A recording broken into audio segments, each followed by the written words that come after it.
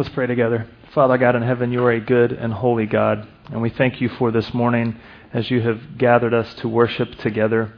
God, I pray that as we hear your word now, you would continue to stir up our mind's attention and our heart's affection to you. God, that you would embrace us by your Spirit, full of grace and mercy. Lord, that you would have us to repent of sin and to embrace the truth of the gospel and to be transformed by your goodness, Lord, that we may be more like Jesus. God, we thank you for this time. I pray that as we hear your word now, we trust that your Holy Spirit will be at work in and through your word. And we ask that you do that for your glory and our joy, and that the good news of Jesus would go forth in Christ's name. Amen. Amen. Today, we return to the book of Deuteronomy. We've had a few weeks off from that as we've had Easter and some other special things go down. And so if you do have a Bible, I'd encourage you to turn to the end of Deuteronomy chapter 12, and we'll be into Deuteronomy 13 today. We've called this series the Old School Gospel. Our hope and prayer is that as we study the book of Deuteronomy together, we see how the good news of Jesus is all throughout the Old Testament, how all of the Old Testament points us to Jesus, leads us to Jesus, so that when you get to the New Testament and Jesus is on the scene, you can see how he is fulfilling all of the expectations from the Old Testament, that we can see how the whole story of the Old Testament is pointing us to the central hero figure, Jesus himself. And so we've covered a lot of ground. We've typically been covering several verses and whole chapters at a time. It's our hope and prayer that it'll be kind of an overview to help you springboard into deeper study. And so we're hoping that's encouraging to you today. Today, as we continue in Deuteronomy, we see that God's people had been enslaved in Egypt for several generations, and that God, by his grace, set them free.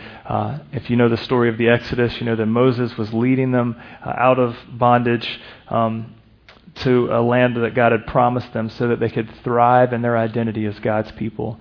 And there's a great truth that we can take away from that as they are going to the land of promise to really embody being the identity of being God's people. That is done after God had freed them by their grace. God is saying, I want you to obey because you're my people. I want you to obey me because I love you. I want you to obey me because I have freed you. And we must never get that system reversed where we think that obedience brings the love of God, or obedience brings freedom, or obedience brings God's affection, but rather we see that God, out of his grace, liberated his people and commanded obedience so that they could find true joy as his people. So as we see this story today, I want us to see how this story leads us to Jesus, and see how we have stories that fit into God's grand story of redemption. God is this master author who has, for generations, been weaving this beautiful story of liberation, freeing his people to lead them to ultimate joy and communion with him.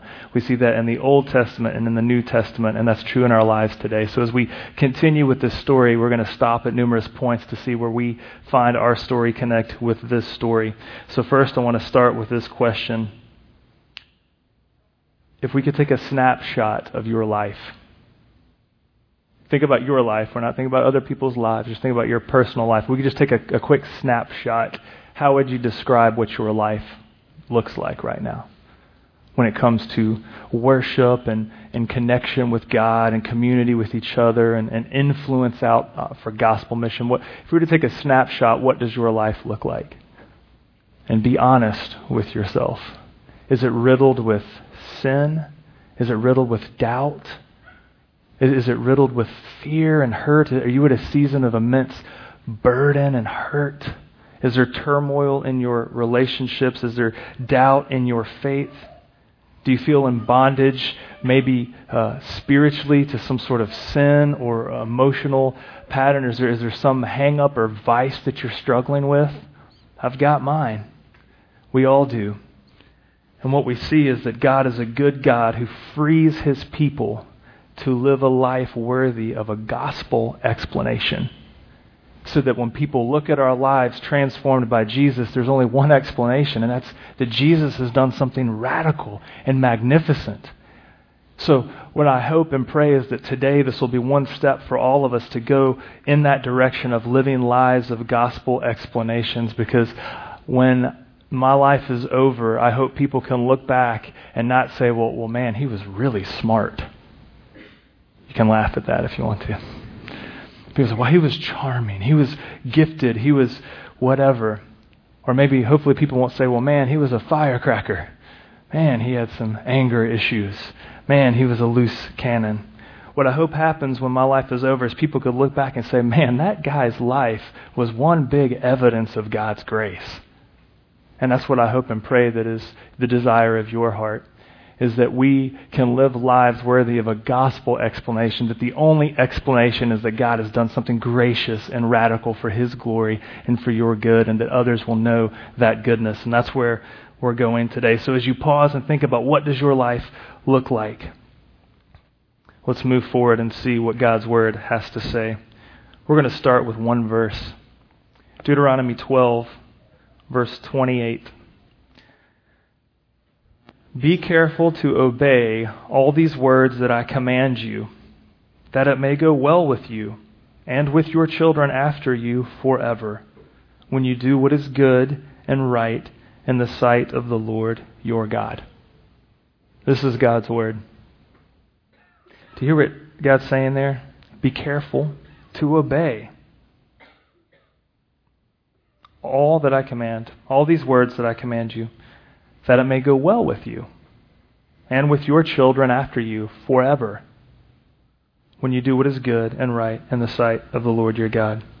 I don't know about you, but it is my hope and prayer that my life will be the beginning of a legacy for my children and for their children and for their children.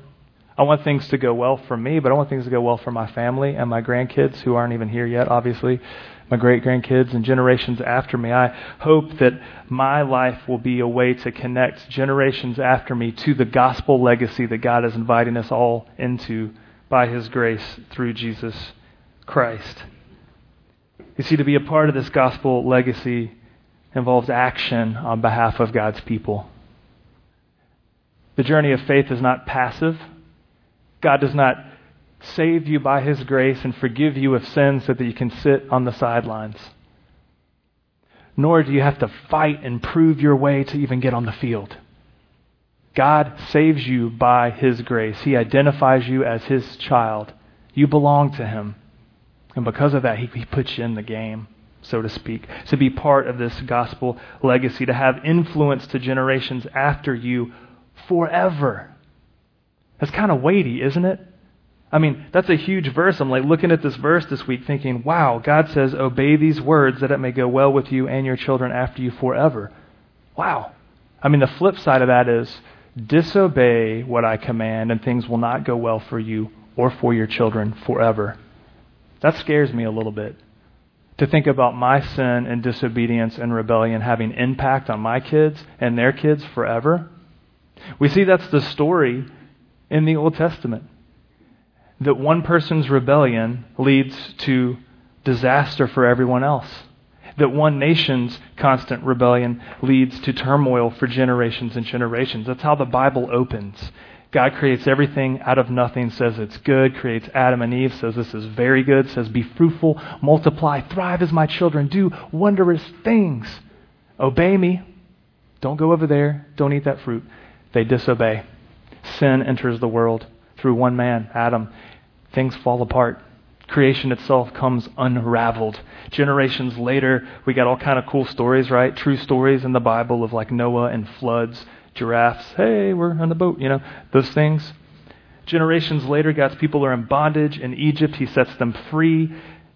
Israel's constant rebellion and doubt leads to constant turmoil, exiles, oppression for generations, and generations. So, we look at this and say, be careful, obey these words that I command you, that it may go well with you and your children forever.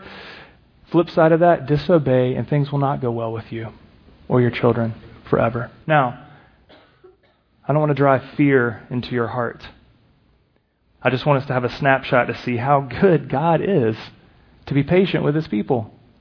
Because God says, hey, obey me because you're my children. Not obey me so that you'll be my children, but you are my children already, and because you're my children, I want you to obey me, and things will go well. I mean, if you disobey, you're not my kids anymore. You're still my kids. You're just disobedient kids. And so we see the Lord through these verses and into chapter 13, lays out what happens when what obedience looks like. He says, look, I want you to obey so that things will go well for you and your children. I want you to be connected to this gospel legacy, this grand story of redemption, of good news. I want things to go well with you. And here's what it looks like. It's shown in a few ways. Through worship, through faithful living, and through cultural influence. Let's look at these things because I think it's vital for us to see these things, because we can stop at verse 28 and say, I'm going to obey all the words of the Lord and do good so that things will go well for me and my family. But then we forget what that looks like. We think that maybe it's just memorizing a set of rules and do's and don'ts. But I think if we look at the verses following that command, we see that it actually involves a little bit broader playing out, if you're with me. First, let's look at worship. Right, he says, be careful to obey, verse 28, be careful to obey all these words that I command you, that it may go well with you and your children after you forever, when you do what is good and right in the sight of the Lord your God. I want to do what's good and what is right. Right? Verse 29.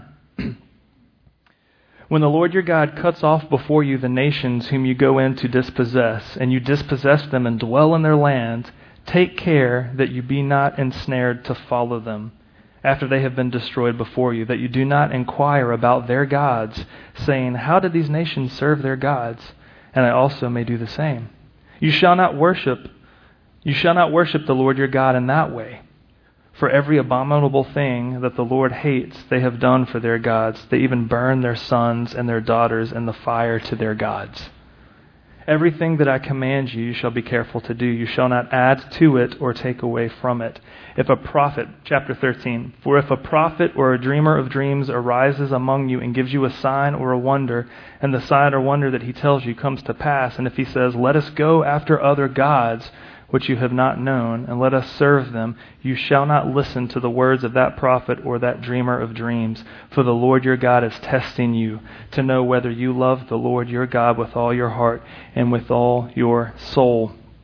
Friends, worship is vital if we are going to obey the Lord so that things will go well for us and for our children for generations after. If we want to be connected to the legacy of God, this gospel story, it involves obedience in worship.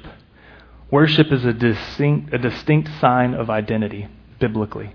Like you become like what you worship, you reflect what you worship, and so God is commanding His people to worship Him. He's saying, look, your identity is you're my children. You are image bearers. I created you to reflect my goodness. Therefore, worship me so that you can reflect my goodness. You are my children, therefore worship me. And He gives the warning. I'm giving you a land. I'm doing something gracious for you. I'm giving you all of this land so that you can reflect my image and be my children. I'm not giving you this land so that you can go in and not reflect my image, so that you can go in and serve other gods and adopting their practices. Friends, it's horrifying if you read what was going on in that part of the world in that day. It even says it here that they would sacrifice their own children in religious rituals. That's scary. That's morbid. That's bizarre. And God says, look, when you go into that land, do not adopt those practices. And so for you and I today, we think, well, Jeremy, we're not tempted to do human sacrifice, really. There's no Okaliba, there's none of that going on. But our worship is a condition of the heart. We still find our identity and connection elsewhere, do we not? The idols of the day may have been statues. The worship practices of the day may have been morbid child sacrifices. But you and I today, maybe we're not faced with statues and child sacrifices, but we're faced with being enticed by status and abusing wealth and abusing influence for selfish gain. Are we not? We are tempted by lust and pornography and sexual practices and abusing God's good gifts, such as whatever it may be, drugs, alcohol, abusing God's good gifts, such as He gives you, here He gives them land, says don't abuse it, don't worship other gods. For you, God may be giving you an awesome job or awesome relationships, or maybe He has given you awesome property or awesome status in your career or whatever. And it's really easy for us to lose sight that we are to worship the Lord in that, and we end up worshiping ourselves or worshiping other cultural idols. I mean, even the idols of the South are very prominent, and sometimes they're very palatable. The South is overly religious and overly culturally proper, but overly in need of the gospel. I've lived in the South my whole life, and some days I want nothing more than to run the opposite direction, just anywhere. Been in 7 countries and dozens of states, and God says, this is where I put you. Go worship me there. Why?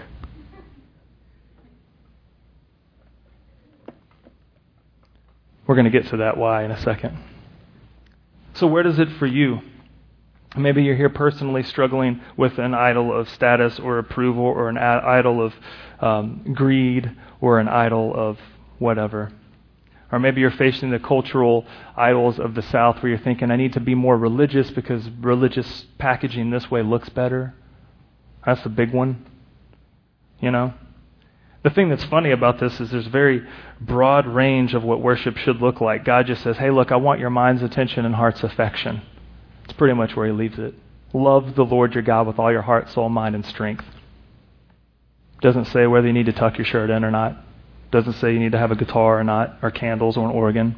Doesn't say whether or not you need to kneel or stand all the time. It's a condition of the heart, a condition of the mind. Doesn't say you need to meet in a certain kind of building or a certain kind of cafetorium.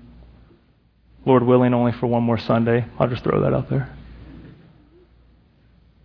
What does worship look like in your life? Because Scripture says we are to love the Lord your God with all your heart, soul, mind, and strength. We are to connect with the Lord, reflect His image. We are to worship Him. And Scripture just lays it out there, man. There's all kind of great stuff. If you flip through the Old Testament and New Testament, you worship the Lord through the reading and meditation of His Word. Is that in your life at all? You to worship the Lord through song. You don't have to be a good singer. You can just listen. Sometimes that's better for everybody if you just listen. Or sometimes you need to make a joyful noise to the Lord. Doesn't matter what kind of song it is, as long as it honors the Lord. Through prayer, maybe through fasting, through through discussions in communities. What does worship look like in your life? Because Scripture doesn't lay out a style or method, but rather points to the object, the person of our worship, right? And friends, I've seen plenty of people do worship the right way, and they're actually worshiping the worship style rather than worshiping the God that they're supposed to worship. Right? It's a religious phenomenon. I'm going to worship rightly today. Do you even know who you're worshiping? We're to worship the Lord in spirit and truth. We're to worship the Lord by loving Him with all our heart, soul, mind, and strength. Great freedom in how you do that. That's why I like all of us getting together, because, I don't know, it's just fun. Some of us clap, some raise your hands, some kneel, some are quiet, some are loud, some smile, some cry. Praise the Lord. How is the Lord captivating your worship? Let me back up and say, where do you find your identity? Because that's what you're worshiping. If you find your identity in your status, you will wake up tomorrow morning, and before your feet even hit the ground, you're already thinking about what you can do today to serve your status. If wealth can be a blessing from the Lord. I need to lay that out there. Wealth is not bad, but if wealth has corrupted your heart to the point that you are greedy, and before you're even rolling out of bed, you're thinking, how can I get more today? How can I use it for myself today? That is what you're worshiping. If you roll out of bed and say, before your feet hit the floor, thank God I'm not like that person there because I'm living my life better, then you are an idolater. And the Lord says we're to worship Him in spirit and in truth. We're to love the Lord with all our heart, soul, mind, and strength, because we look to Him. And when you open your eyes tomorrow, it's my hope and prayer for myself and for you, as before you even roll out of bed, you're like, thank you, Lord, that I belong to you, because I can't even get through the day unless I realize that I'm yours. You are my God. My life is in your hands. You've numbered my days. Lord, may today be one of those days that honors you, brings me joy, and stewards the gospel. That changed everything. So to live a life worthy of a gospel explanation, to be connected to this gospel legacy of the Lord, obedience looks like worship, also looks like faithful living. Verse 4, chapter 13, verse 4. You shall walk after the Lord your God and fear Him and keep His commandments and obey His voice. You shall serve Him and hold fast to Him. But that prophet or that dreamer of dreams shall be put to death, because he has taught rebellion against the Lord your God, who brought you out of the land of Egypt and redeemed you out of the house of slavery, to make you leave the way in which the Lord your God commanded you to walk. You shall purge the evil from your midst.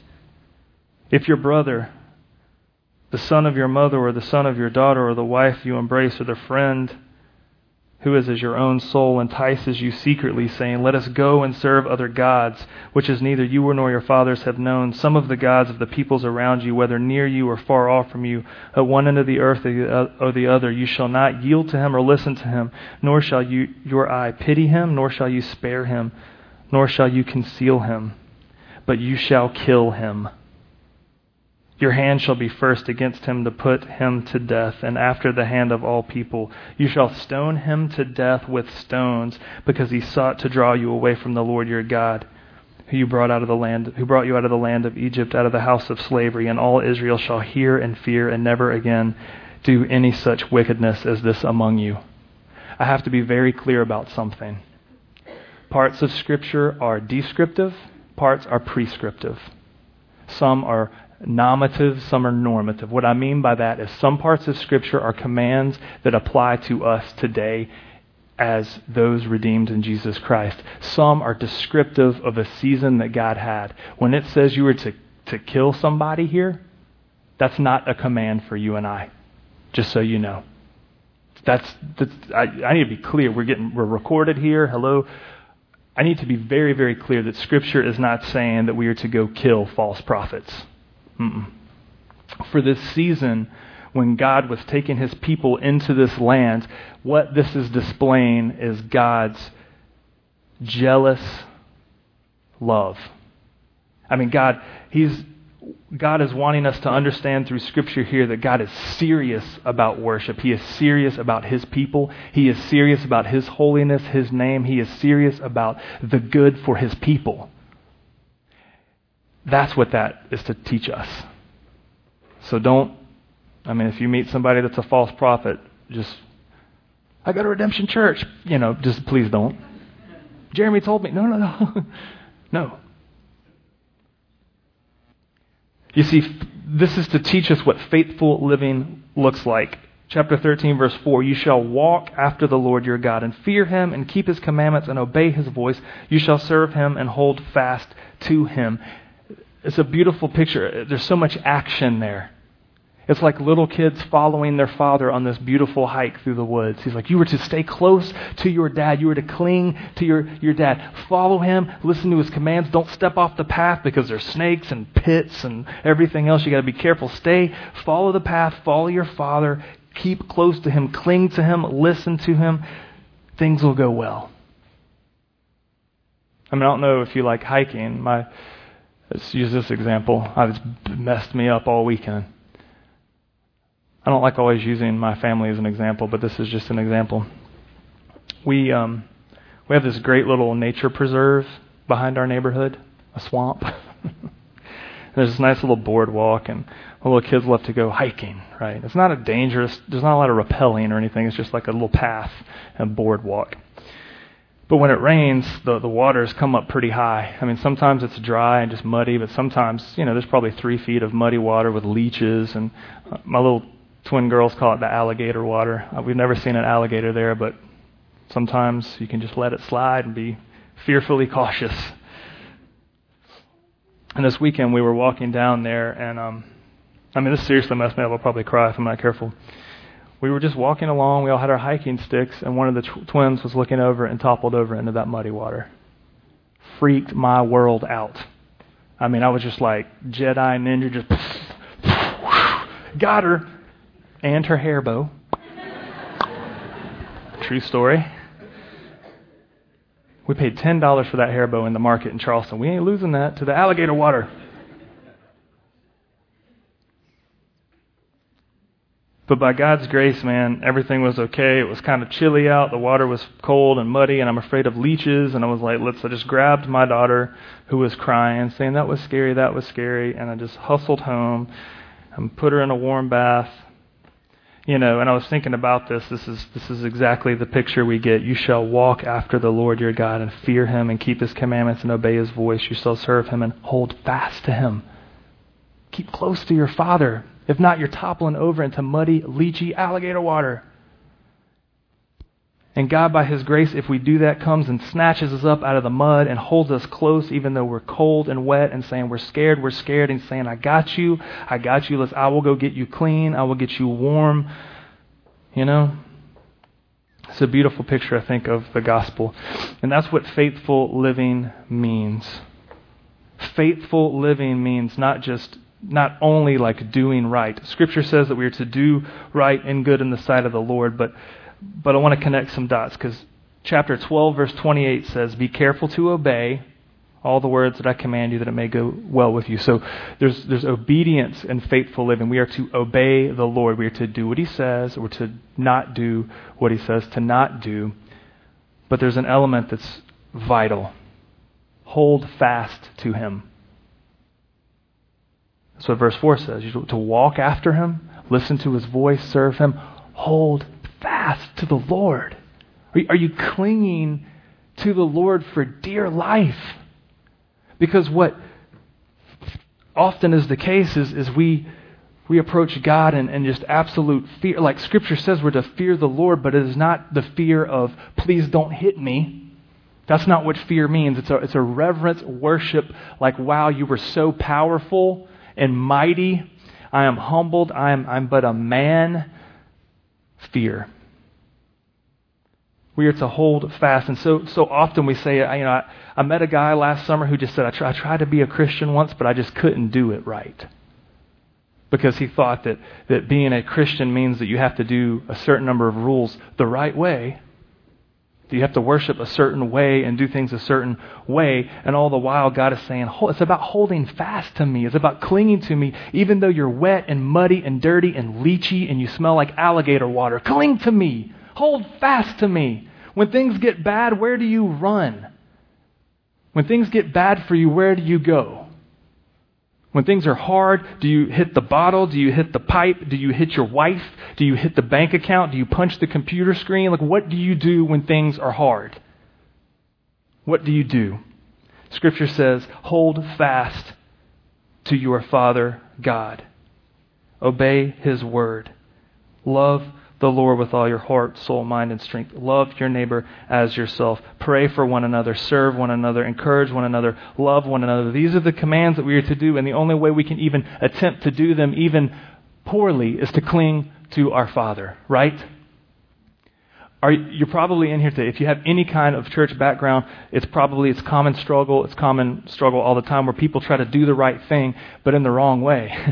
Right? So, I'm trying to love my neighbor as myself. I'm trying to love God. I'm trying to serve. I'm trying to encourage. I'm trying to pray. But if you're trying to do these things without holding fast to God, your Father, you're missing it. You're not connected to the God of your life.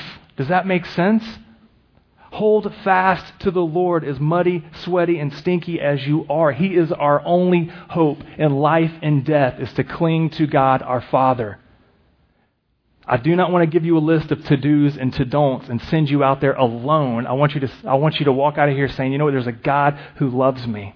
There's a God who accepts me as I am. He wants me to cling to him in my fear and in my pride and in my dirtiness and in my sin and in my rebellion and my idolatry. He wants me to cling to him and say, please rescue me. Please get me warm because I am cold. Please get me clean because I am dirty. Please take me somewhere safe because I am afraid. That's what faithful living is. And we can bring our filth before the Lord in confidence that we are loved and accepted by him. So do not go out here and try to obey God's word apart from clinging to the Father.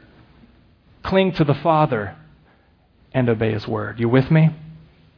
He wants you to cling to him. I mean, he went after his rebellious people time and time again. He is after me, this rebellious, messed up metalhead standing before you. Metalhead is a musical term, by the way. I don't want you to think I have like some sort of, man, what does that mean? What's that guy into? It might be, it's not a street drug, it's just music. let me wrap this up. So I want to live a life worthy of a gospel explanation. I want to be connected to the gospel legacy with my Father and my brothers and sisters in Christ. I want to obey the Lord in worship. I want to obey the Lord in faithful living, clinging to Him. And finally, this is an important point we mustn't miss. All of these connect, by the way. So don't say, well, I'm going to worship. I'll do the faithful living part later. Or I like faithful living, but worship, whatever. It's all intertwined because it's all in one Word of God right before us here. But the last thing we have to see is cultural influence, and this is important.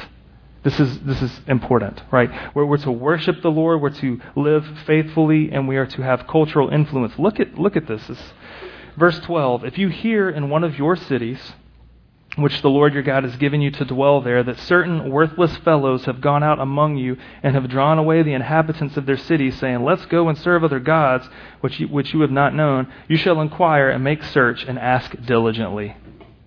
That's pretty cool, I think. It's like, hey, if you hear stuff going on, go inquire. Go pry into it a little bit. Don't run away. Don't just write them off, but go search it out a little bit, right? Behold, if it's true and certain that a certain abomination has been done among you, you shall surely put the inhabitants of that city to the sword, devoting it to destruction, all who are in it, and its cattle with the edge of the sword. You shall gather all its spoil into the midst of the open square and burn the city and all its spoil with fire as a whole burnt offering to the Lord your God. It shall be a heap forever. It shall not be built again. None of the devoted things that stick to your hand, that the Lord may turn in the fierceness of His anger and show you mercy and have compassion on you and multiply you as He swore to your fathers, if you obey the voice of the Lord your God, keeping all His commandments that I am commanding you today and doing what is right in the sight of the Lord your God. There's a lot going on there. This could have been 3 sermons. Maybe it should have been, but we're just going to plow one through. Again, let me stress, this doesn't mean that we go downtown next week and say, there's cultural idols, burn the city to the ground. No, this is not a prescriptive instruction to us, but there is gospel truth for us in it. God is serious about His glory. He is serious about the care for His people. He is serious about holiness and worship and community and faithful living, clinging to Him as dirty children to our loving Father. But there is an element of cultural influence. Here, we are to live as God's people among those who are not God's people. God gave them cities where people were living that didn't know God. God's like, hey, there's cities. I'm giving you all of these cities. There are inhabitants here. Now, if you hear idols or bad worship or evil things going on, you need to go, inquire, and deal with it. Now, it looks one way for them. We do not put people to the sword or burn cities here, but there are idols in this city, in your work, in your neighborhood that need confronting. And God has placed you in areas of influence to confront false idols, wickedness, and to bring hope and joy and peace. Because you cannot worship the Lord rightly and then have faithful living and then discount this element of the Christian life. Because if you are worshiping the Lord rightly and clinging to your Father, living faithfully, there is going to be cultural influence in the city, in your neighborhood, in your family, in your workplace, with your hobbies. We're to confront cultural idols and display God's faithfulness. We are to step into dirty situations and not just pronounce what we are against, but rather show who we are for. Can I tell you another story? I debated on whether to say this one or not, but you can podcast any gifted teacher, preacher out there, and my hope and prayer is that I can just show you some evidence of God's grace in my life, because one of my favorite things to do as a pastor is to meet with you for coffee or have you come by my office and tell me what grace is going on in your life. It encourages me greatly to see how God's working in you and through you. And so this may get me in trouble, but whatever. I was very stressed out for the past 36 years, 37. How old am I? I've been stressed out, right? And yesterday I had a moment of intense fellowship with a friend of my neighbor's who was driving like a maniac on my street where my children were playing. And so he came, I have this awesome little green sign that says slow. It has like a turtle holding a flag. which all that does is incite rage for my entire neighborhood, apparently. They're like, that means go fast and drive recklessly, right? No, it's a green turtle. It means go slow. Maybe it should be a red turtle. I don't know. So being the godly man of peace that I am, I'm standing on the curb as this guy is like peeling out of the neighbor's driveway, and I'm like, hey, slow down, buddy. And he gave me the right finger of fellowship. I was like, oh, no, you didn't. So as he stops at the stop sign at the end of my street, and my old neighbor, this older guy named Al, is like, hey, he starts yelling. I'm like, oh, yeah, you've made Al mad now. So, Al's out there watering his tomatoes, and I'm like, oh, it's on, and I just... I've lost all hope of ever being anything. Let's just finish the story. I'll cut to the good part because, I said some things I shouldn't have said, and my kids heard me say those things. They were like, Dad, you called that guy a moron. I'm like, that's the only thing you heard? You must not have heard the other things. But what ended up happening is the guy came back. He yelled at me, whatever. And then he calmed down and said, look, man, I'm sorry. He goes, I was driving and he turned around, which scared me. And I said, Al, you call the cops. This guy's about to beat me down. I had my running shorts on. I was like, I'm just going to run, So the guy pulls up next to me and says, he was yelling at me. And then he was just like, look, man, I was driving wrong. I'm sorry. I didn't, you're right. I shouldn't have been driving that fast. There's kids there. I was reckless. I'm sorry. And I said, look, man, I probably shouldn't have yelled at you. And, we ended up having this brief 3-minute conversation where it was just a hard spot in his life. I felt like such a jerk. I was like, oh, this guy, I'm actually going to try to meet with him this week. I've never met this guy before, but he's a friend of my neighbor. So I texted my neighbor and said, hey, I just met your friend. And my neighbor didn't have many nice things to say. He was like, yeah, that guy. Rah, rah, rah. I was like, oh, okay. Well, now I don't feel so bad. Now I feel extra sorry for the poor guy. It's like, man, this guy, he's just at a hard season. So, I have it in my devised plan for the week to meet up with this guy because he really, in like 3 minutes, just revealed a lot of hurt, a lot of hard stuff going on. I don't know that if he knows the Lord or not. I don't suspect that he doesn't, but he probably suspects that I don't. He'll probably win me to Jesus this week. He's like, man, I just want to share the gospel with you. Me too. Oh, win. But all that to say is I had a moment where I was able to confess sin to the guy. I just said, look, man, I was wrong.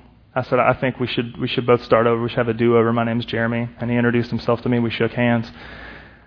And I beat myself up about it all night last night. Because I'm not a perfect guy. I'm a pastor supposed to be proclaiming the gospel, and here I'm yelling at this guy. Here's what I'm getting at. This is one small example of, I think, a big picture of what Christians, church in general, do. That guy was wrong. He was speeding. He was wrong. I was right to confront him, was I not? I was. I was in my right to confront him to protect my children.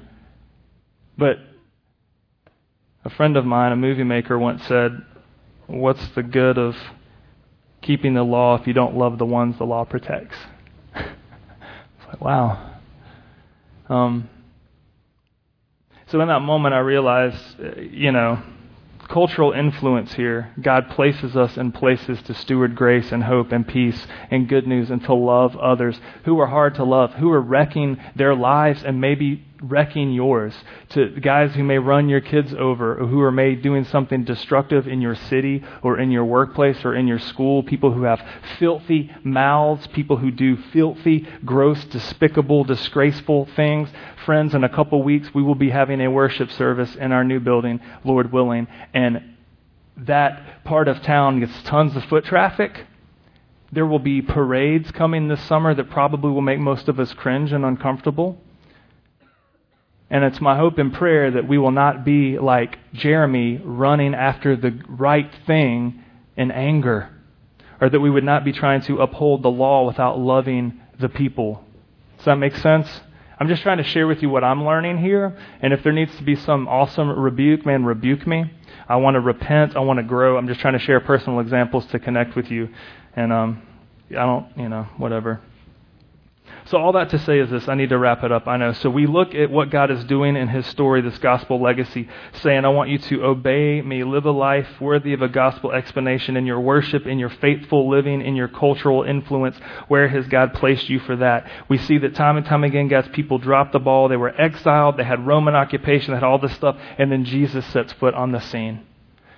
Jesus sets foot on the scene and says, I'm going to make all things right. I'm going to fulfill all of these expectations. I will be the true worshiper of God Almighty. I will be the true culturally relevant, influencing guy. I will have dinner with prostitutes and sinners, and I will love them with the love of the Lord and point them to the grace of the gospel and win them back and rescue them. Jesus did everything that God's people were to do and dropped the ball for generations. From Deuteronomy all the way to the book of Matthew, you read time and time again, God says, I want you to worship me, be faithful, and have influence. And God's people say, we're going to worship other gods, we are not going to be faithful, and we're going to just isolate ourselves because we don't like other cultures, or we're just going to dive in, not for influence, but just to love the culture. It's what God's people did time and time and time again. It's what they still do today. Our only hope is Christ. Here's what Jesus does. Jesus comes on the scene, lives a perfect life, dies death as a substitute, comes back to life, goes to be with God the Father, sits at his right hand saying, hey, it's finished, it's done, I've rescued my people. He sends his people out to the world. His apostle says, take this good news,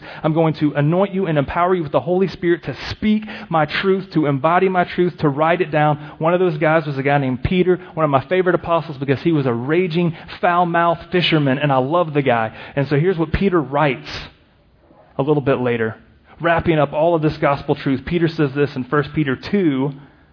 He says, you are a chosen race, a royal priesthood, a holy nation, a people for his own possession, that you may proclaim the excellencies of him who called you out of darkness into his marvelous light. Do you hear that good news? You are a people because of Jesus. He has called you out of darkness into his marvelous light. Why? That you may proclaim his excellencies. Not yell what's right and wrong. Not yell whatever, not to indulge in whatever. It's to proclaim the excellencies of him. Once you were not a people, now you are God's people. Once you had not received mercy, but now you have received mercy. Praise the Lord. Verse 11, beloved, I urge you as sojourners and exiles to abstain from the passions of this flesh, which wage war against your soul. Keep your conduct among the Gentiles honorable. You know what that means? I mean, Gentiles was a broad description in this context of people who aren't God's people. Keep your conduct among them. That means you have to be among them in order to keep your conduct among them. Does that make sense?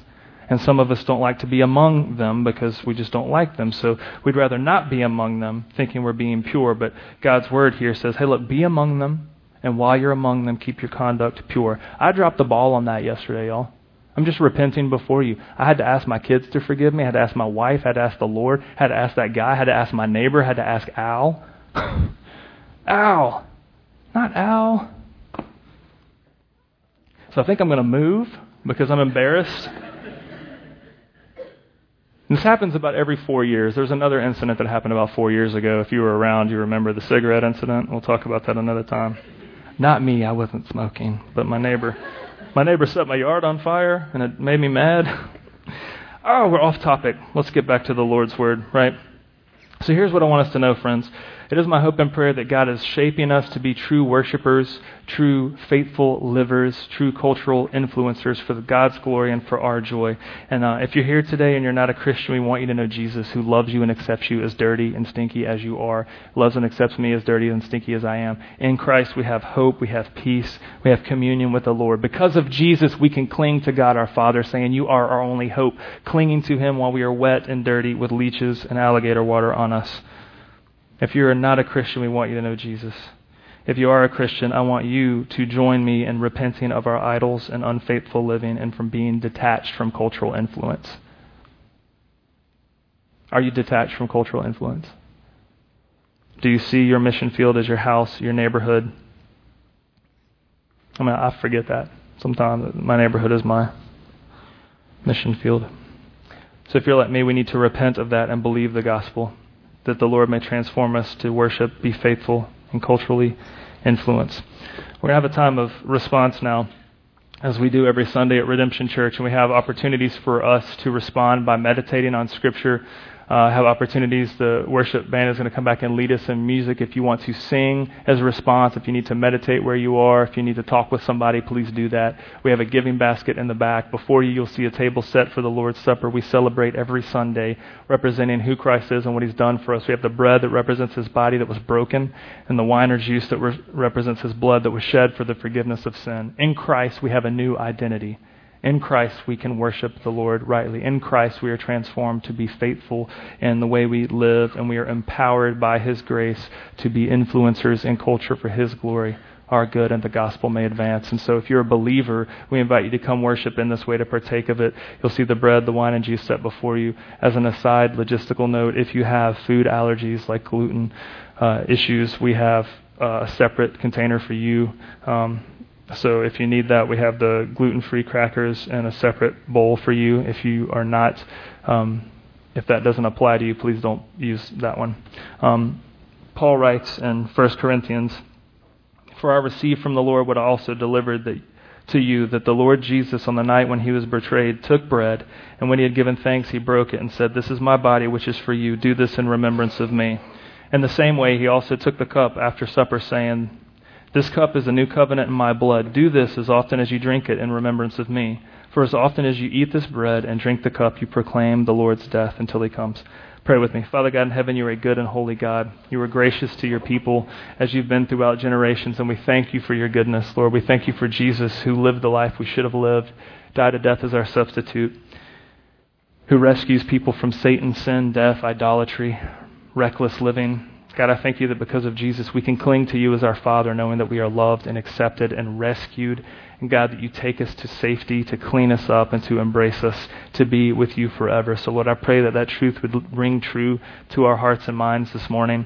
God, for those who don't know You, I pray that You would ignite an understanding in their minds, and that You would open their hearts to receive the gospel. God, for those of us who do know You, who identify as Your people, God, I pray that You would bring us to repentance. God, that You would cause us to repent of pride, of fear, of anger, of whatever it may be. Lord, that You would humble us and help us become more like Your Son, Jesus, for Your glory and for our good, and the gospel would advance. We thank You in Christ's name. Amen.